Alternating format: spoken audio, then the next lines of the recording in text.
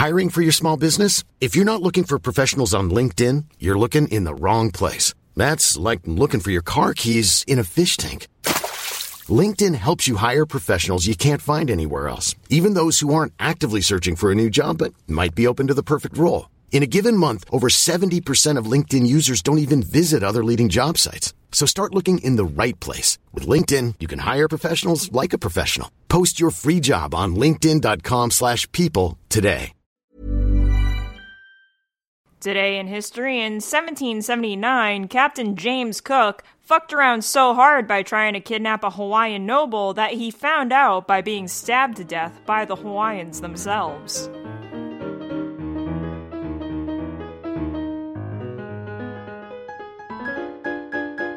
Welcome to What the Fuck History, where we discuss the wackiest and weirdest things that make us say, well, what the fuck history. I am your bridge boy berserker, Zachary, and if you are not high on battle mushrooms right now, what the fuck are you waiting for? My name is Megan, and tonight I will be your lovely Yankee Candle through the darkness that is history. And I'm Matt. Today I learned that penguins are perverts, and in a minute, so can you. We're going to learn so much about penguins. You're going to learn an unnecessary amount about penguins. I am ready for flightless bird orgies. Ah, you've triggered its fight and flight response, but it's a flightless bird.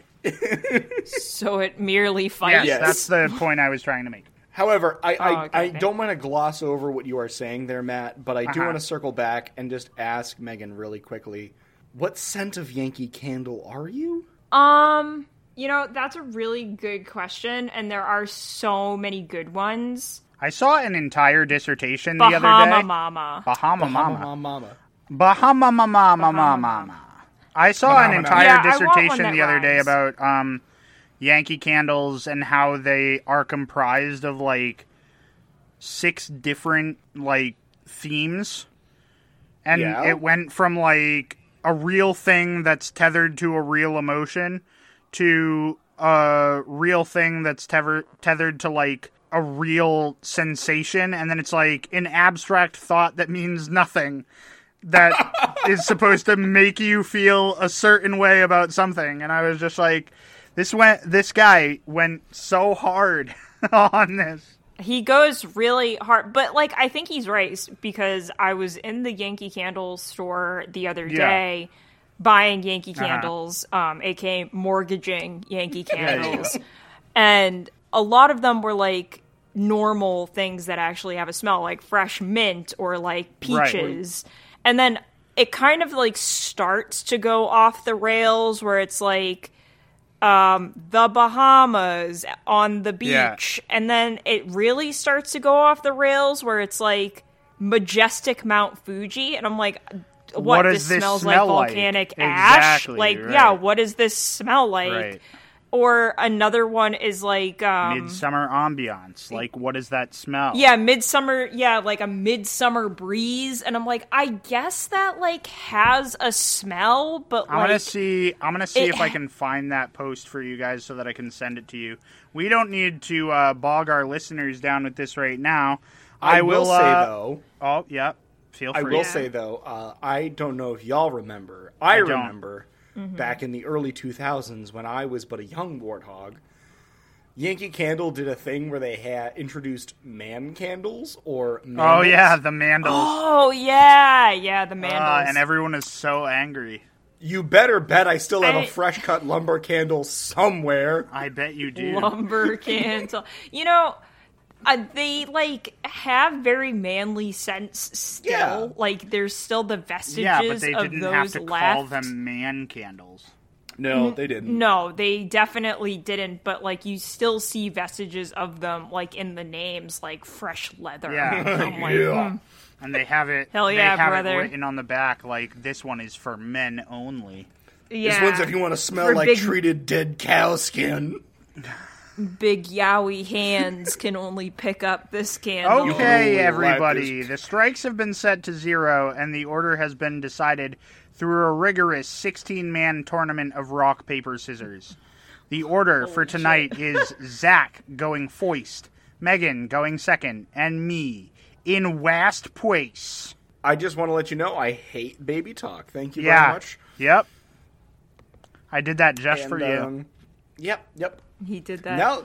I fully had a situation the other day. Me and the girl that I'm talking to were like browsing something on the internet, and there was a whole like thing that I stumbled across that was just a person role playing as a baby, and they said something about like fluffy blankets, and I was like, I need to find this person and end them. Yes. Now that I am reasonably uncomfortable, beyond reasonably uncomfortable, and have continued to determine that if I ever have a child, I will address him like an adult like an adult upon birth. Just like immediately out in the world. It's like, hello, Jonathan. I don't think you understand how satisfying it is to not talk to babies like they're baby. There are a ton of babies at my facility, and I talk to them like grown adults. Yeah, I would too. And then the parents are just like, who's a little bit? And I was like, no, I'm pretty sure that if you teach him English, they'll learn get it better. Yeah. I know that I tend to call tiny humans. They are indeed tiny humans. Addressed a toddler before as tiny human, and they seem to take it very well. Anyway, I'm going to go into my story. Yeah, you probably should. I should. My story tonight is about my favorite of the brave battle boys, the Norwegians. Oh, I thought you were going to talk about the little toaster. Oh, no, the little toaster is also pretty up there on my big brave battle boy list. But, going to talk about the Norwegians, and no, they are not Vikings, because Vikinger was a job, not a group of people, and if you'd like to fight me on that, the sign-up sheet is right here, and the home gangs will begin at dawn. All hail the Allfather. All hail the Allfather, in conclusion. Anyway, in 1066, King Edward the Confessor of England dies. Like all good stories, this story starts and ends with a lot of death. So, Eddie kicks the bucket, and naturally, everyone gets all pissy about who should take his place.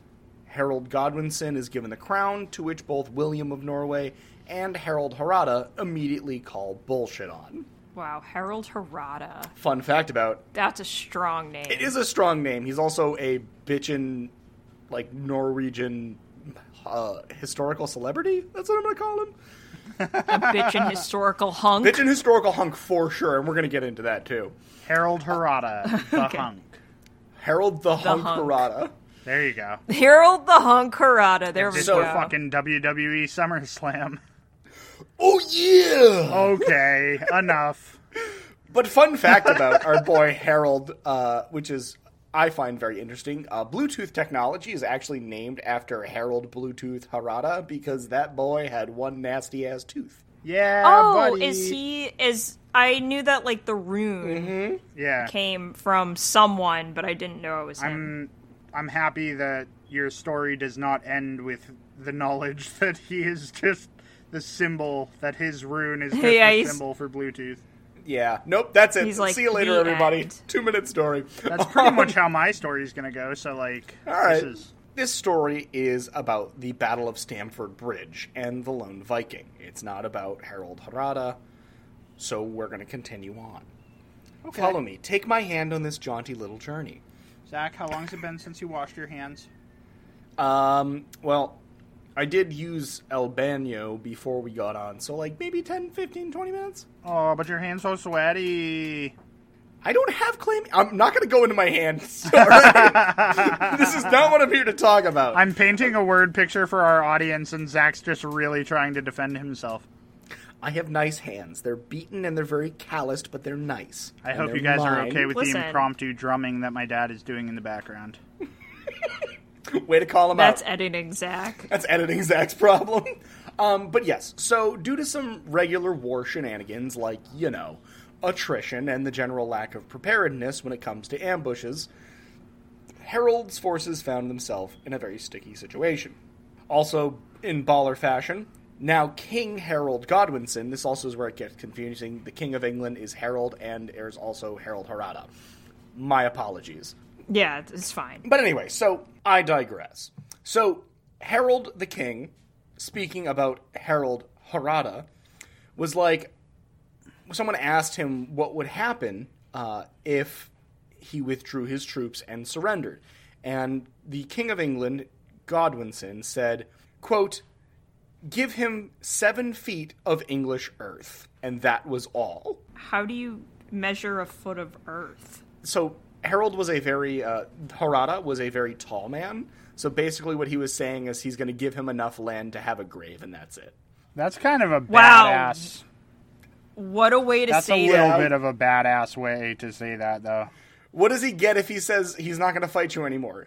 A patch of dirt in which to be buried in, and that's it. That's pretty cool. Pretty fucking badass. So I was like, King of England, go fuck yourself. And I'm like, King of England, all right, go fuck yourself. All right, go fuck yourself. But like, all right. But all right. I see you. So the Norwegian army is fucking up York, as a bunch of mad lads made for war are bound to do. They are rampaging across York and Northumbria, and the plan was to sack York and Northumbria, and then go back and take their hostages from those 2 areas, and bring them to their war camp at the Stamford Bridge. But there's one issue. The issue being that the good King Godwinson founds out, wow, oof. Thanks, Squirrely Dan. You're welcome. So good King Godwinson finds out that the camp is at the Stamford Bridge, and he kind of pinpoints the general area as to where it is, and immediately blazes a trail there, and ends up making it there in less than 4 days' time, which, holy fuck, that is a short amount of time to move a large amount of people. So he cuts the troops of Harada off from their war camp, and not letting them access any of their supplies, armor, and weapons that are still on their longships. That's kind of an issue. A little bit, yeah. Everybody, I get it, you're battle horny, but you can only be so battle horny until you get tired. Well, being battle horny is one thing, but, if you don't have more weapons or people... Yeah. Or supplies... Eventually you have, no arrows to shoot. Exactly. Yeah, you get a little bit battle flaccid, am I right? Yeah. Battle flaccid. Yeah, I've heard about that condition. You shoot your battle load all over York, and then you go battle flaccid, and you need to take a fucking 5-minute rest and a glass of orange juice back on the longship. So you can't access your longship, so what do you do now? Yeah, you can't get... What do you do? What is one to do? The Battle of Stamford Bridge is what is one to do. So, the Battle of Stamford Bridge ends up going very poorly for Norway. Definitely not in their favor, because, A, they were caught by surprise, because, again, King Godwinson makes this really long and arduous journey in less than 4 days, and all of a sudden is like, bitch, we're here, you gotta go through us to get what you want. And so, they're caught by surprise, and, as I said, most of their supplies are back on the ship. However, that does not stop Harada's army and these mad lads from making a final stand. And this is where the story becomes the story. Because one absolute nut fucking bag in particular makes a stand that changes history forever. Oh my god. I do. Those are my favorite stands. Right? The stands that change history forever. I stand those stands. Yeah. Wow, dude. I stand those stands. I stand them as well. As the army of Norway is being absolutely sliced to ribbons and trying to make a full retreat back to camp, one dude said, "Hold my mead," shoved a handful of mushrooms into his mouth, and proceeded to chug said mead with whatever he could. All of the gusto in his body. Then this dude, who for some reason never actually gets his name written down in the history books, which I think is a damn shame, begins to do his thing. He's in the business of killing Nazis. If in this case Nazis were the English. Yeah, so his thing is definitely murder. Lots of murder. So, as the Anglo-Saxon army is about to head into camp and thwart Harada for the final stand... Here I go killing again. Yeah, what can you do? The problem is the army has to actually cross over the Stamford Bridge. Uh-huh. And this guy's like, no thanks. Yeah, because who's that? It's the dude I mentioned, high off his ass and holding a big fucking battle axe. So... as the Saxon army makes their way over the bridge, which, yes, hell yeah for choke points, fucking love choke points, We can reference 300. I do love choke points. We could reference 300, but this isn't Sparta. This is not Sparta. This is Stamford Bridge. Yeah, we're kind of far away from Just Sparta at this point. But they come up to this lone Viking who proceeds to mow down Anglo-Saxon forces like it was his job. He was eating Anglo-Saxon for breakfast.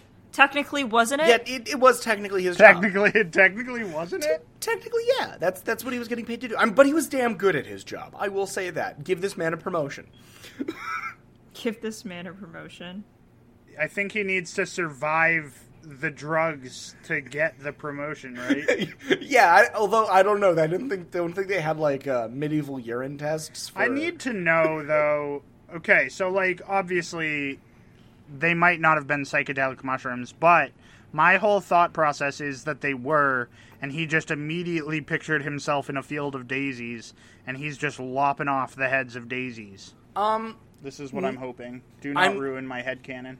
I won't ruin your headcanon. Don't ruin this for us. But I will say berserker juice, which is what I'm going to call it, was like a potent mixture of alcohol and psychotropic mushrooms that I wouldn't say they really... Again, I'm not a guy who's done a lot of mushrooms. I've actually never done any mushrooms. But from what I understand, it doesn't actually make you, like, see daisies and stuff. Uh-huh. It does kind of, like, make everything hum, I guess, if that's the right word for it. Like, everything seems like it's amped up to 11. The world is vibrating. So, that's it's interesting. Basically, it just, like, intensifies Yeah, things. so basically this guy was on a alcohol and mushroom-infused adrenaline binge. Yeah. And he proceeds to take that to its maximum because... Where was I in my notes? He goes plus ultra. Yeah, he goes plus ultra on some fucking Anglo-Saxons. So this... He's like, never fear, I am here. It's Almighty. I am here. Yeah. So he holds off the Anglo-Saxon army instead of letting them cross this bridge and wiping out all of the Norwegian forces and having the war end right there. The Norwegian army is actually able to get back into camp, regroup, form a shield wall, and prepare for the onslaught. God, I love when they form the shield walls. Yes, give me that shield wall. This lone Vikinger was said to have killed 40 people by himself on the bridge. The only reason this man was stopped is because some tricky English pikeman bastard didn't want to fight fair. So he walked down the embankment, floated on down the river, and stabbed under the bridge at the guy from below him. He was aiming for his balls. Yes, he skewered those balls like some IKEA Swedish meatballs. Not okay. Stop it. Not okay. No Valhalla for that asshole. Yeah. No Valhalla for you. No Valhalla for you. So, sadly, this does mark the end of the Viking Age, as we now call it. Though, because as superior forces of King Harold Godwinson kind of murderize most of the Norwegian army, it forces them to promise never to step foot on English soil again. I pinky swear. I pinky swear I won't try to murderize your people anymore. Yes, so... Like, how do you even enforce that? You know what? I don't know. We don't... Borders. Like, borders, I guess. Those things that we also make Yeah, up. right? That river over there says you can't cross it. Yeah. But yes, so this lone Viking takes on an entire army by himself, manages to kill 40 people, possibly more, and ends up getting skewered by a very cowardly pikeman who ends this battle rage once and for all. The Anglo-Saxons cross the Stamford Bridge and take down the Norwegian forces. In the end, though... Damn. King Godwinson does get his when the Norman army invades and he is killed in the Battle of Hastings. Ah, yes. Which is another fun time. Did he get stabbed in the balls by a pikeman? No, he didn't. He didn't. That's really unfortunate because I think he deserves to get his balls stabbed by a pikeman. He probably did. That was an honor reserved for that one. For that one man who held off an entire army by himself. Oh, but man. An honor reserved for that one berserker. An honor. The one lone berserker of the Stamford Bridge. But the other thing is, as much as that sucks, and as much as I'm glad that King Godwinson got his own, It is also very important that King Godwinson gets his own in the Battle of Hastings, because it leads to William the Bastard, later to be named AKA William the Conqueror, the Norman Conquest, taking over the throne of England, which later gives us the British Empire and the United States of America. Yeah, now that we're here, though, Zach, I think I want him to take it back. Okay, well... Yeah, I think I want him to take it. I don't want it anymore. Please, thank you, I'm done. But yes, so William the Conqueror takes over, and the rest, well, the rest is history. As they say, is history. But yes, that is my story about how one dude got really high and really drunk and said, I'm going to fight an army, hold my beer. And he did. Or don't, because he needed to wash his mushrooms down.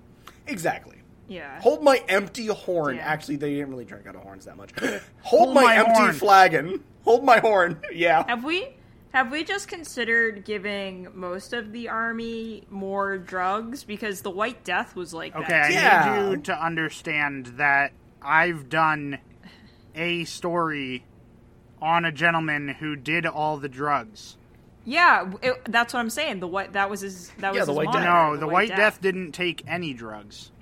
Oh, yeah. I'm talking about Aimo Koivunen, skied 22 miles and got blown up by mines because he did all the cocaine that the group had. Yeah. I mean... Not the same thing, but, like, it's a tried and true method that if you take all the drugs... Yeah, if you take all the drugs... Sometimes you don't feel mines blowing off your legs. Yeah. You'll probably win. I mean, correct me if I'm wrong, but I'm pretty sure I'm right. It was pretty common practice in wars in Japan to have a whole front line of people who were just hyped up on a lot of drugs with swords charging at people. Listen, dude, it's a tried and true method. I'm not saying you're wrong. I'm actually trying to back your point. I'm telling everybody, and this is not to be taken out of context. Do not quote me on this. We have to keep this a secret from the American government. Or not. Maybe you need to understand that they've probably already done it. They have. It's called MK Ultra. See? Okay, but we're getting too far away from the point, which is that berserkers are badass. Berserkers are great. And this whole thing led to America eventually, which, like, Do you think... I'll take my drugs, thank you. Do you think when this berserker took all the drugs, he stood up, he slammed his ale cup down, he's like, I'd like to rage. I would like to rage. I would like to rage. Then he walked out the door, and they didn't see him again. And he was leveled enough for it to be, like, an unending rage, where, like... Yeah. As long as his hit points didn't max out, he was able to stay up. Anyways, Megan, your story now. Yeah, okay. It has nothing to do with D&D? With the Norman Conquest. Has nothing to do with D&D, surprisingly. I wasn't aware that this was a thing. Sorry, my sister's iPad is on, and this person is calling her. Anyway... So my story has nothing to do with D&D, unfortunately, but do you guys want to know the title? Absolutely.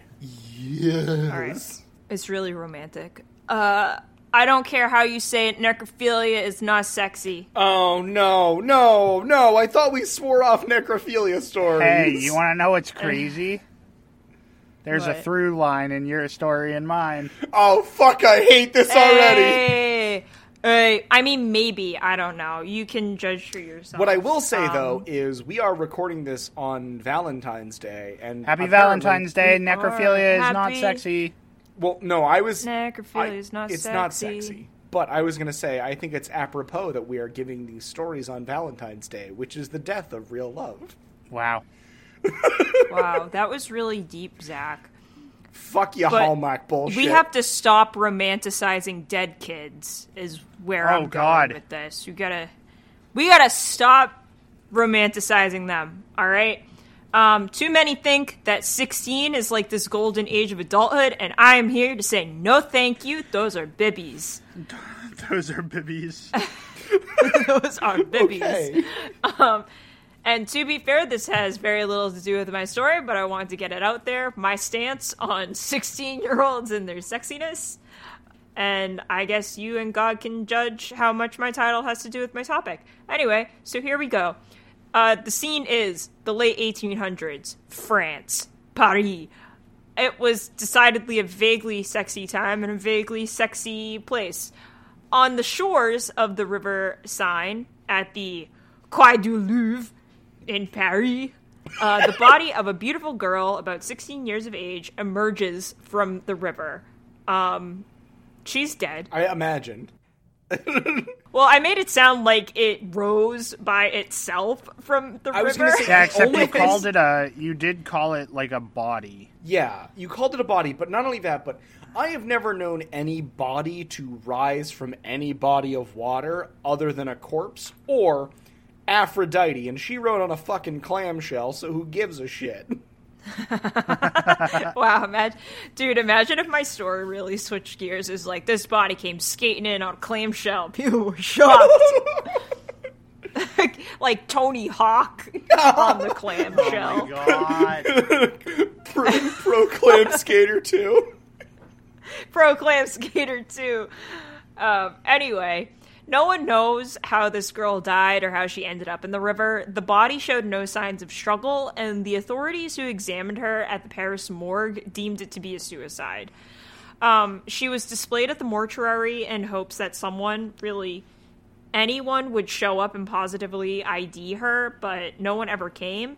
And she became known as the Unknown Woman of the Seine, which is something I could not pronounce in French and will not be trying. Thank you. However, the doctor who examined her was absolutely taken. He was simping for how pretty she was. Gosh. Please keep in mind that this is a dead body who's been in a river. I don't think that we needed the re-clarification, but I appreciate that it he exists. did. Yeah, I feel like he did. Just remember, and we're going to, do the lawyer thing here and say that don't actually take this in context, but if you want to take it in context too, remember, it's not murder if it's a pedophile. It's also not murder if it's a necrophiliac. So that's 2 strikes for me. Yeah.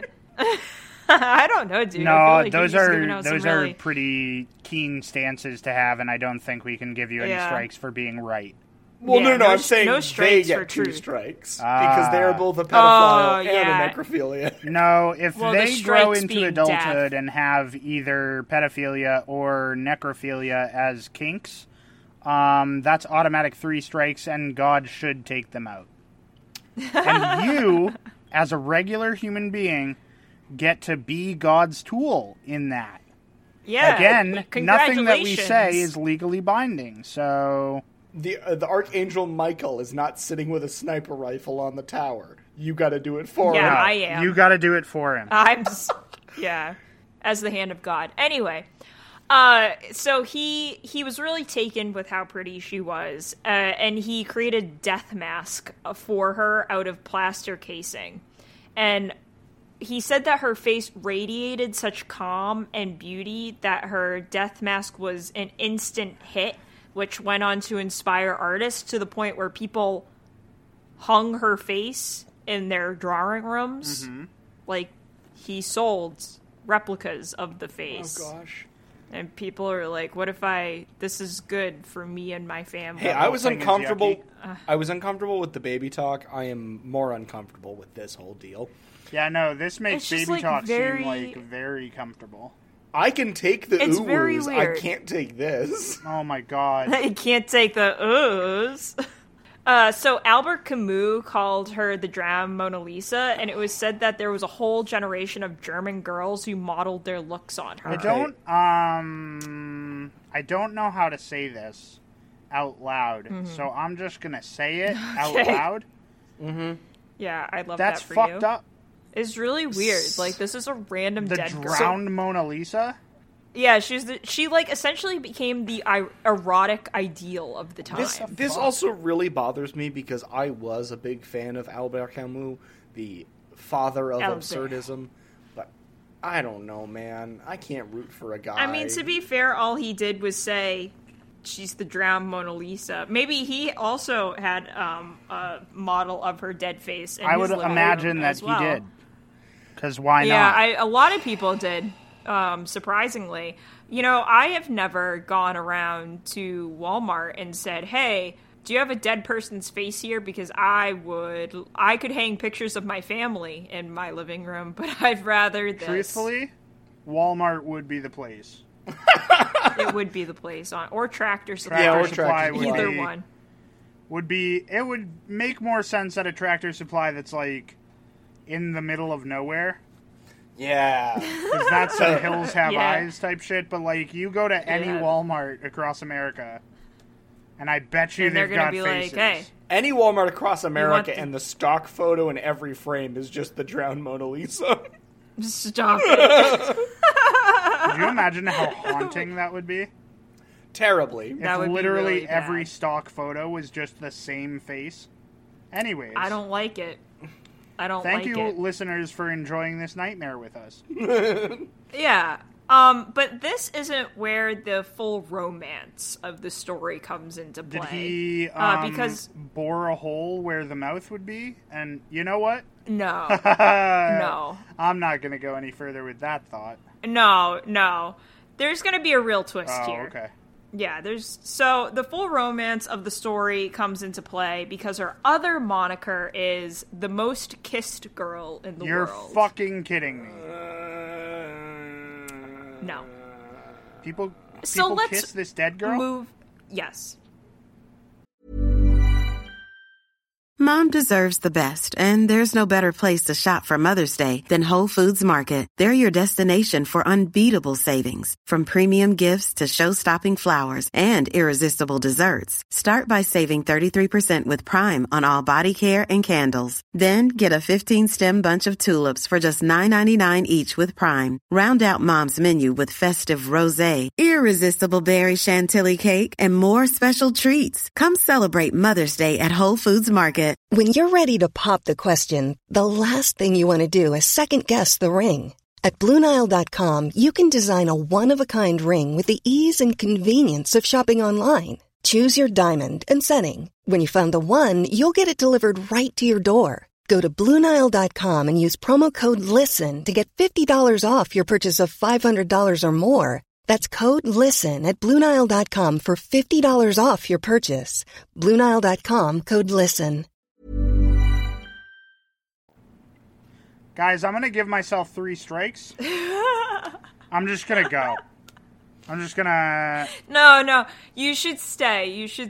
It's going to turn out all right. The only way this turns out all right is if this girl wakes up and stabs all these people. No, it's going to be okay. It's going to be okay. Fine. Okay, so just sit here and I'll explain why it's going to be okay. Because I honestly hope that it's okay because kissing this girl gives all of them necrotizing fasciitis and their faces fall off, but... Wow, that's 2 words that you just rambled on very smoothly. It's a flesh-eating virus. No, I know it's a flesh-eating virus, but like those are words that I would have tripped up on if they were said very quickly in a row. So good. It's not every day that one says the phrase necrotizing fasciitis. Yeah. Yes. Yeah, it's a lot. It's a lot. And I've done it twice tonight, and I'm not banking on a third. So if you could tell me how this story turns out great, then that's. Yeah, I will. Yeah. Ready? Here it goes. We're moving on from France, and we go to a toy manufacturer in Norway whose son almost drowns. It was around this time in the 1960s that a group of Austrian physicians perfected a new resuscitation method, the cardiopulmonary resuscitation, or CPR. Ooh. They contacted the toy manufacturer, demonstrated CPR, and he was impressed. This was something that, would have come in very handy when his son almost drowned. He decided to create a dummy that people could practice the method on, and when it came to decide on what the face the dummy should have, he turned to one of the most loved faces in the world, that of the unknown woman. I see. So she's kissed because people practice CPR on her. Yeah. So in the U.S., she was called Rescue Annie, and she was an instant hit. And she would go on to teach millions of people how to perform CPR and save millions of lives, which is, like, very heartwarming, because if she did die of suicide, like, there is something kind of good that ended up coming from it. It's still not cool for grown-ass men to find her hot, though. Yeah, no, definitely not okay. I will not budge. Also, new fun fact that mouth-to-mouth has been taken out of CPR. So she's not even getting her smooches in anymore. It has? Yeah, I'm fairly certain that it has. Oh. Because, I mean, I guess I got CPR certified like a few years ago now, but they were still... Yeah. It's very recently been taken out.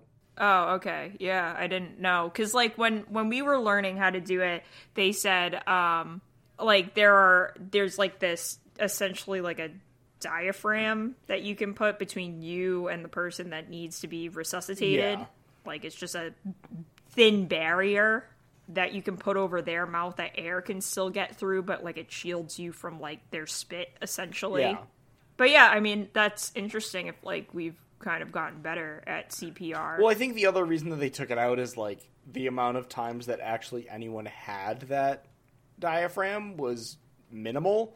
Oh, yeah, it's nil. Like, so they wanted to be like, don't do mouth-to-mouth because no one has the proper tools to do mouth-to-mouth. So the study that I'm reading says that it's usually used in cases where it's like children are like near drowning. So like any near drowning where you're trying to get the water out and get more oxygen in, you'll still use something like mouth-to-mouth, but with other stuff, it's really kind of not necessary. the most prudent way to. The most important thing for CPR is just to try and get like the blood pumping. Oh, the chest like moving. Okay. So. Yeah, I mean, I guess it kind of makes sense for kids where like they got little baby hearts. They got little baby hearts and little baby lungs. More baby talk for Zach. So. Yeah, more baby talk for Zach.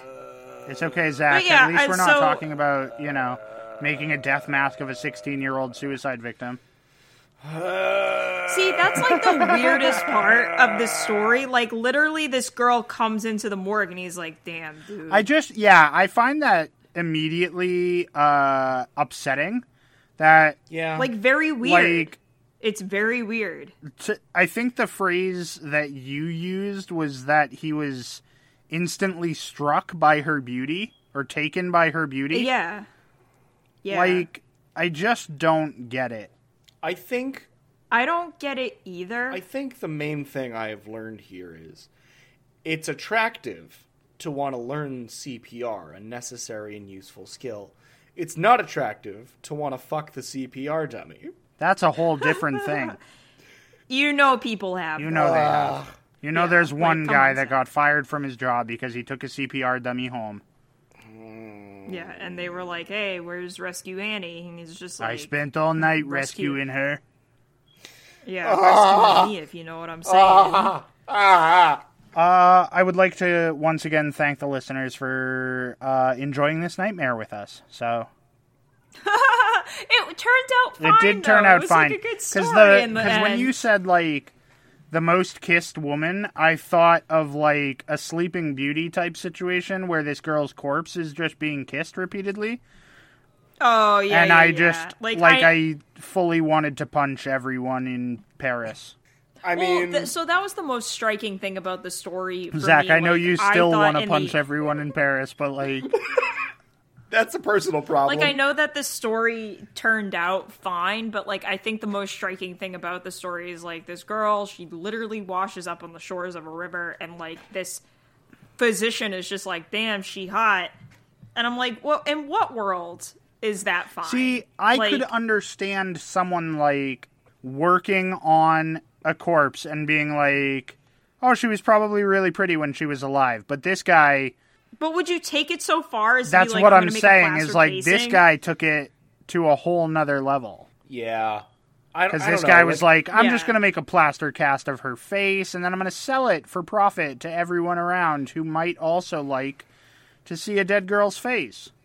So, I haven't been around a lot of corpses, but I've been around some corpses. Uh-huh. Mm-hmm. And maybe it's just a me thing, because... Yeah, no, go on. I immediately see a corpse, and it is, to me, and this is not to take the hurt out of death, because it is a very touchy subject, and it's a very hard subject, but I see a corpse, and I don't think human. Like, if that makes any sense at all. No, I feel that. Like, I've never dissected a corpse before, but, like, I have seen a corpse, and to me, that is not a living, breathing person. I don't attribute living, breathing emotions and feelings onto it, because it just doesn't make any sense to me. By the time that it's, like, embalmed and, like, at a funeral anyways, it's... Yeah. It might as well be a wax figurine of a person that you once loved. Yes. I mean, yeah, pretty much. I'm also talking about, like, strangers. Like, I've been to funerals and see family members die, but, like, I've also, like, seen people I didn't know. Right, I've seen corpses of people I didn't know. So, like, to me, I saw a corpse of someone I didn't know and said, corpse. That ain't I didn't a person. say, that ain't a person. Like, it was a person. No, but this guy seen the corpse and he was like, damn, girl. I mean, unless he also, like, was thinking along the same lines as you, where he's like, this isn't a person anymore. It's just, like, something... because... aesthetic? No. I don't know. To me, like, if you're looking at something and you're like, okay, that's not a person anymore, you still don't make a fucking plaster cast of its face because you think it's pretty.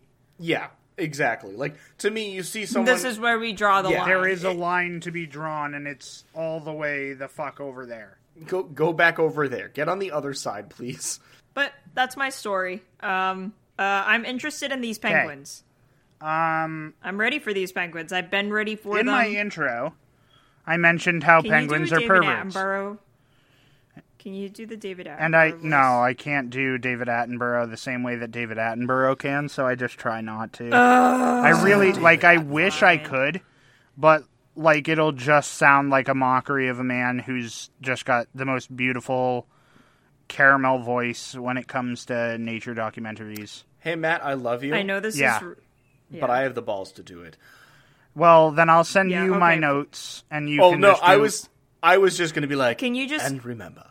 Everyone, penguins are perverts. Yeah, no, for sure. That's all. But I know that you all, as wonderful listeners of this podcast, are probably wondering, why the fuck did my history podcast suddenly turn into a nature documentary about how fucked up penguins are? So let me start by saying that there are some real sick animals out there, just real fucked up. But penguins seem to take a big slice of the cake. Yeah, a disproportionate slice, if you will. It has a disproportionate slice. They're that video of the guy that's just, adding stuff to a plate, and then he just picks up the bowl that he's been serving himself from, and leaves the plate that he had been filling. So it's been documented in several records that because of penguins not returning to their same mating locations... They are unable to reliably find their mates from past mating seasons, and thus they end up sleeping around a lot. Go. That's kind of a little bit sad. If they do actually want to find the original. So you have to take into consideration that oftentimes penguins are traveling in groups of hundreds, and the only way for them to pick out who their mate is for them to be able to discern their cry out of a group of 300 other penguins. So the research that I was doing said that the penguins that live in warmer climates that don't need to push to procreate too much have a 93% rating of finding their mate and mating for life. Oh, that's cute. The rest are substantially lower. So... But here's the thing. We're talking about a species of animal that is constantly wearing a tuxedo. They are Bachelor for life, baby. They are indeed, as the Chinese or Japanese call them, business chickens. That's the Chinese. The Chinese? Chinese. And as I mentioned earlier, they are flightless birds who constantly have their fight or flight response triggered. So anyways... That's really good. I forgot, as someone who studies, Chinese, I had forgotten that they were business chickens, but they're, the word is, 知 Yeah. That's business chicken. Nice. That's penguin. Aren't Canadian geese also like business geese?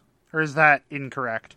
They're evil, but... Like specifically Canadian geese or just geese in general? Well, I would imagine that geese in general are like a different thing. So I don't know how to say Canadian If you have a problem with Canada gooses, you've got a problem with me, and I suggest you let that one marinate. Oi. Anyways... But yeah, go ahead. So there have been documented cases as well of homosexual relationships among penguins. But it's 2022, so I say we leave the gay penguins alone. Yeah. Alone. Let them do their gay penguin shit.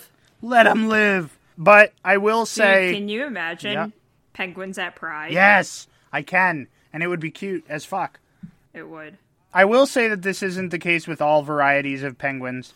And as I mentioned, the ones that live closer to the equator, their mating season is not as short, and so they see higher rates of, mate reuptake, basically.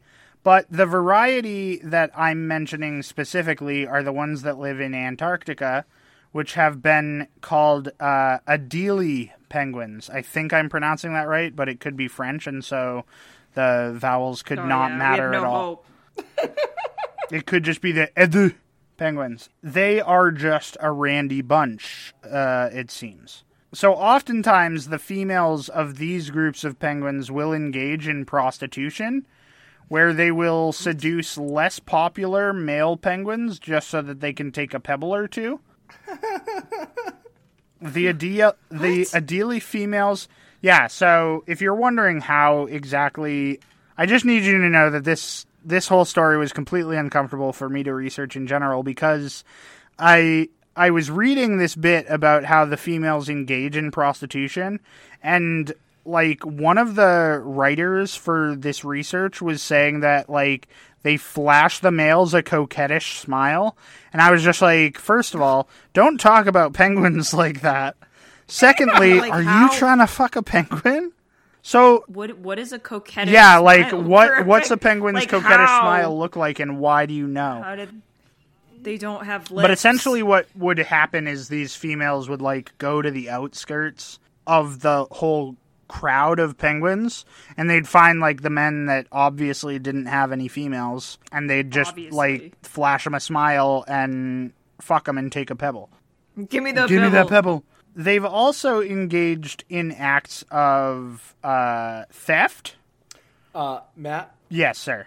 I do want to hear about this Ocean's 11 penguins. Uh-huh. However, I do just want to make one comment about penguin prostitution. Sure. Girls gotta eat. Yeah, please. You're right. Too. You're right. You're definitely not wrong. But she's taking pebbles and not food, so you're wrong. But the pebbles are sort of incorrect. In some ways, the pebbles are used by these tribes when things thaw and they need to protect their nests. They build the pebbles around their nests so that their eggs don't float away, is kind of what I got from my research. I could be completely wrong. People are probably going to call me out in whatever comments exist, but hey, fight me. So the Adelie females engage in acts of theft because they will flirt with male penguins, and then they will abscond with a pebble despite not having had any sex at all. Nice. They will abscond. Take down the penguin patriarchy. Yeah, take down the penguin patriarchy. But these are just the females who will flirt and, have sex with the beta males, and saying that made me feel dirty because that doesn't exist. And they'll just, steal pebbles for the hell of it. But the men of the Adelie group of penguins go a bit further with their sex acts, and they often engage in necrophilia. No! Now, in my research, I did come across one author who said, and this is a loose quote, it's not a direct quote from I can't even remember which researcher I was following this on, but it said it's not really necrophilia because the penguins don't know the female is dead. They just think she's laying in a position to be mated with. But, like, being a penguin necrophilia apologist is a scary road to go down, and I don't know how that man sleeps at night, so... Yuck. They just don't know. That is a phrase I never thought I'd hear. A necrophilia apologist? No. A penguin necrophilia apologist? Yeah. Please, say the whole thing. Penguin necrophilia apologist. Say it for the people in the back. Once more, for the people in the back. I really don't know, though, how that guy is like... So, essentially, these female penguins would die, and because when you're dead, you're typically laying down, the men just see, like, a woman ready to be mated with, and they just... Do they? Huh? Do they? I mean, is that what they see? I don't know. I'm not a penguin. But I guess that's kind of the thought process as far as these researchers go. That Look, penguins... I've been horny, but I've never been penguin horny before. Yeah, no. These penguins sort of just see a woman laying down, and they're like, I could go to town on that. And then when one guy does it, all the rest of them do. So, yuck. But in other cases, the males of the Adelie engaged in rape, masturbation, homosexual relations, and, here's the kicker, pedophilia, which often led to the death of the penguin chick that they were forcing themselves on. That sounds right. Yeah, no, it definitely sounds about right. Penguins are fucked up. Nasty. Penguins are fucked up as hell. So again, as we get to this point in my story, you might be wondering why I am talking about this in a podcast about history. And it is for one reason, and one reason only. And that is a scientist by the name of Dr. George Murray Levick. Dr. Levick was a surgeon and a medical officer who, in 1910, accompanied a trek to Antarctica led by Captain Robert Scott. During his free time, Levick documented the behaviors of the local wildlife, which included the Adelie penguins. However, because these birds were dirty as fuck and Levick was a product of his time, he decided to hide his findings from the world. And he did this... They can't know. He did this by writing all of his notes pertaining to the sexual deviancy of penguins in Greek. Oh, okay. You know, that is some nerdy shit. I mean, the Greeks didn't just use olive oil for cooking, so I feel like that is appropriate. So he ends up returning to, I think it was England. Probably. And he published a small... That sounds right. He published a small pamphlet on penguin behavior, but he left, like, all the dirty stuff out. So all of his research pretty much, it was like a 4-page pamphlet. I was going to say, you did say a small pamphlet. By the time he was done, and it was probably just 4 pages saying they trade pebbles to mate. So how's your research? Nothing. He's like, what? Fine. Nothing happened. They are nice. What are these drawings? You must never see them. Don't talk to me about penguins. He's like, they're like, you're a penguinologist. What are you supposed to He definitely wasn't even a penguinologist. It was just something that he was doing in his free time. He was a surgeon. I miss the days. I really miss he was the a bird days watcher. when you could be a rich English surgeon and have a very consuming hobby. He accompanied a voyage to Antarctica. It's not like he was there in his... Were you listening at all? I was listening.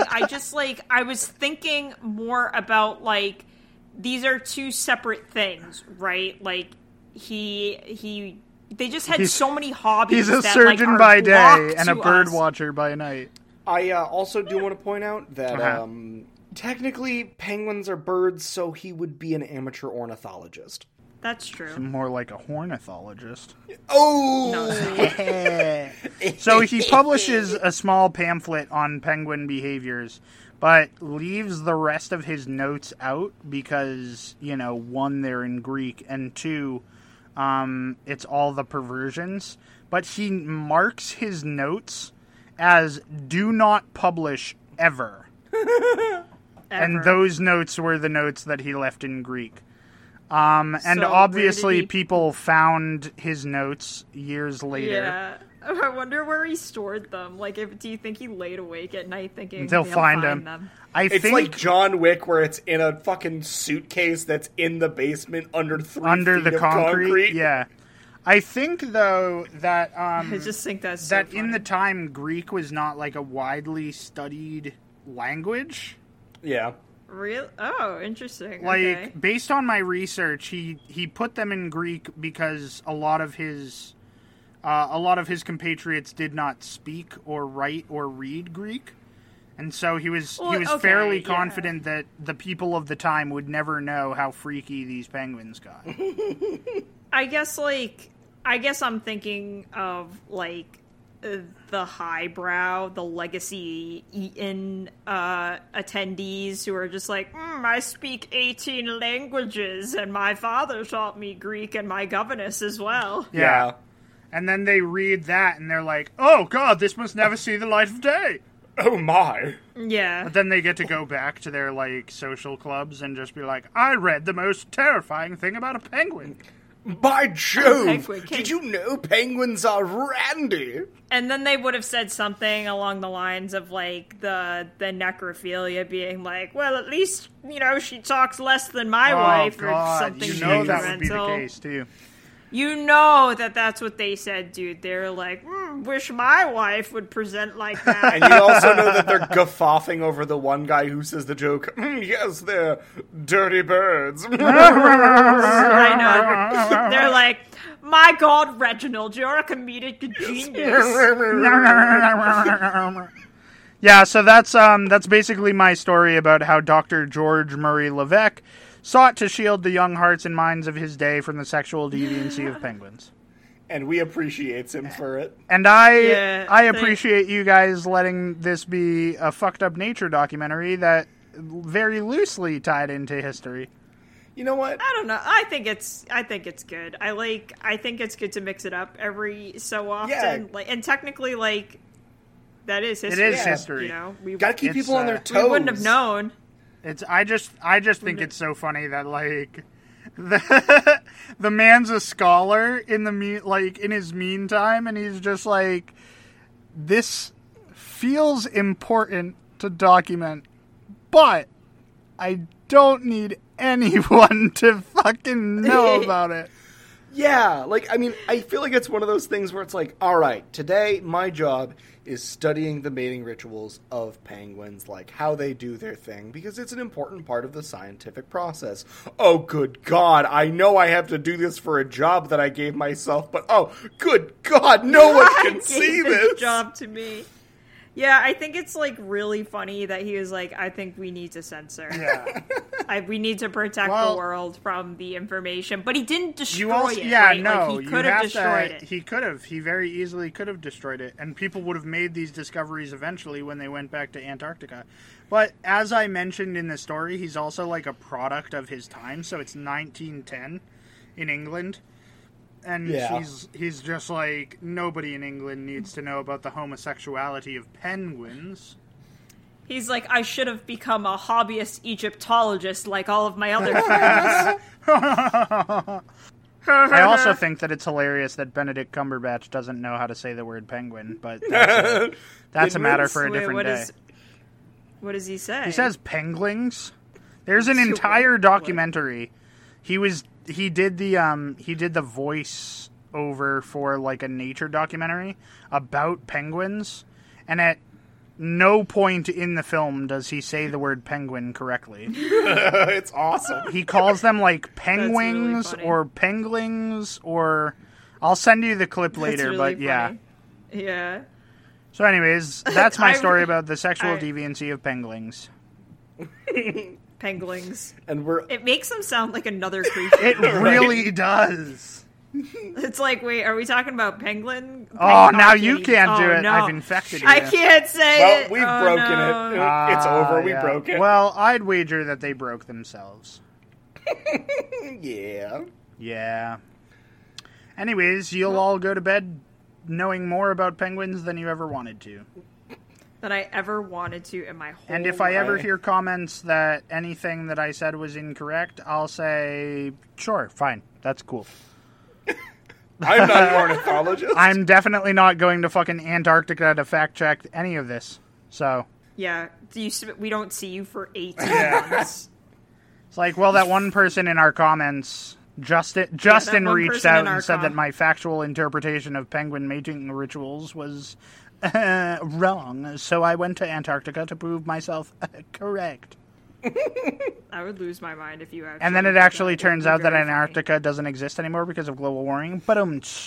Oh. Hey, if you guys had bringing global warming into a conversation on your podcast bingo cards, now would be the time to cross that off.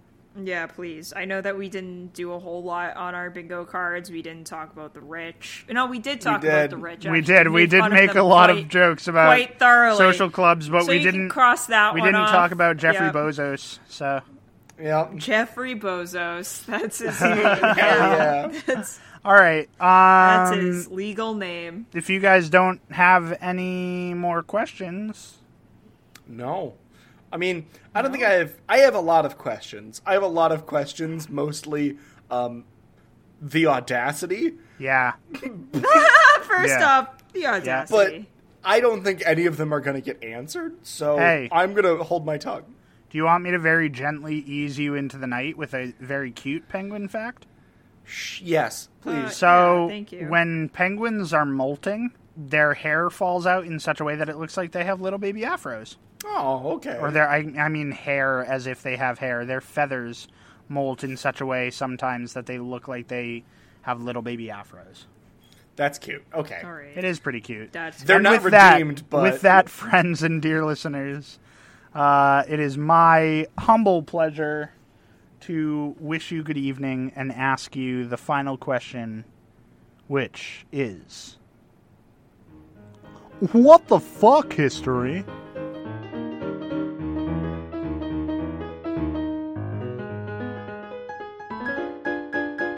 If you like what you hear from the Triumvirate Productions and What the Fuck History, we encourage you to tell a friend. We don't pay for any ads, so the best way to get us out there is to talk to other people about us. You can find us on Facebook at the Triumvirate Productions, on Twitter at Triumvirate_pod, and on Instagram at _Triumvirate_Productions. Planning for your next trip? Elevate your travel style with Quince. Quince has all the jet-setting essentials you'll want for your next getaway, like European linen, premium luggage options, buttery soft Italian leather bags, and so much more. And is all priced at 50 to 80% less than similar brands. Plus, Quince only works with factories that use safe and ethical manufacturing practices. Pack your bags with high-quality essentials you'll be wearing for vacations to come with Quince. Go to quince.com/pack for free shipping and 365-day returns.